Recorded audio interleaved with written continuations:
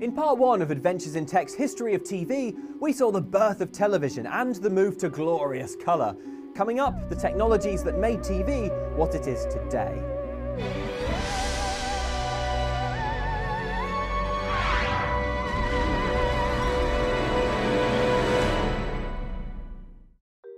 Throughout the history of TV we saw in part 1, networks were in charge of what you watched.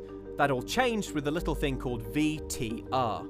Videotape recorders began life within the TV industry, the first practical example being this Ampex model in 1956, used by broadcasters to tape their own programs to be rebroadcast for different time zones.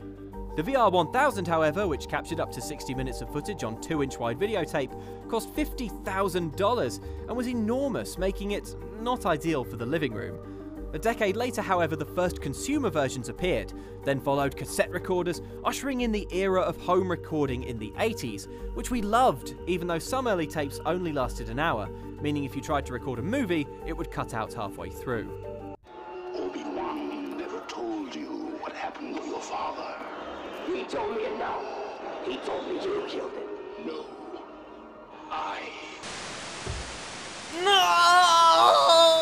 The VCR gave us an early taste of on-demand programming, marking the point where networks started to lose their hold on our viewing habits. TV's next big development would see another new technology enter the frame. For decades, our viewing pleasure had been facilitated by the humble cathode ray tube, but another display technology was waiting in the wings. Experimentation with liquid crystals took off as early as the 60s at RCA. Credited with pushing the technology forward is George H. Heilmeyer, who applied current to liquid crystals sandwiched between sheets of glass, realigning their molecules to affect a change in colour.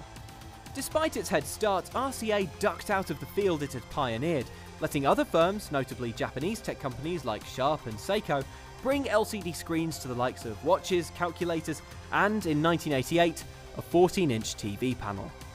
Lighter and massively slimmer than traditional models, nevertheless it wasn't until 2007 that sales of LCD TVs overtook the bulkier CRT sets, 4 decades after RCA's first experiments.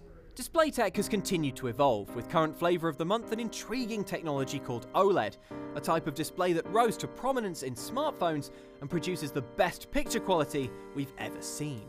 But the biggest change now facing television is coming from far beyond the screen, lurking in the shadows, ready to change everything.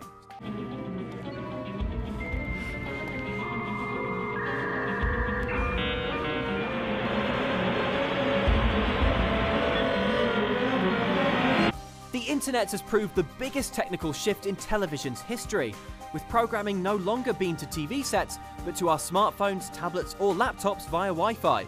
A two-way communication that's giving providers of TV a clearer view than ever of what we watch, when, and why. The online revolution is the biggest change in how we use TV so far.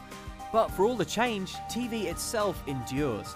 We're still just as captivated by moving pictures as John Logie Baird was back in 1926, and it's impossible to imagine a world where that's not the case.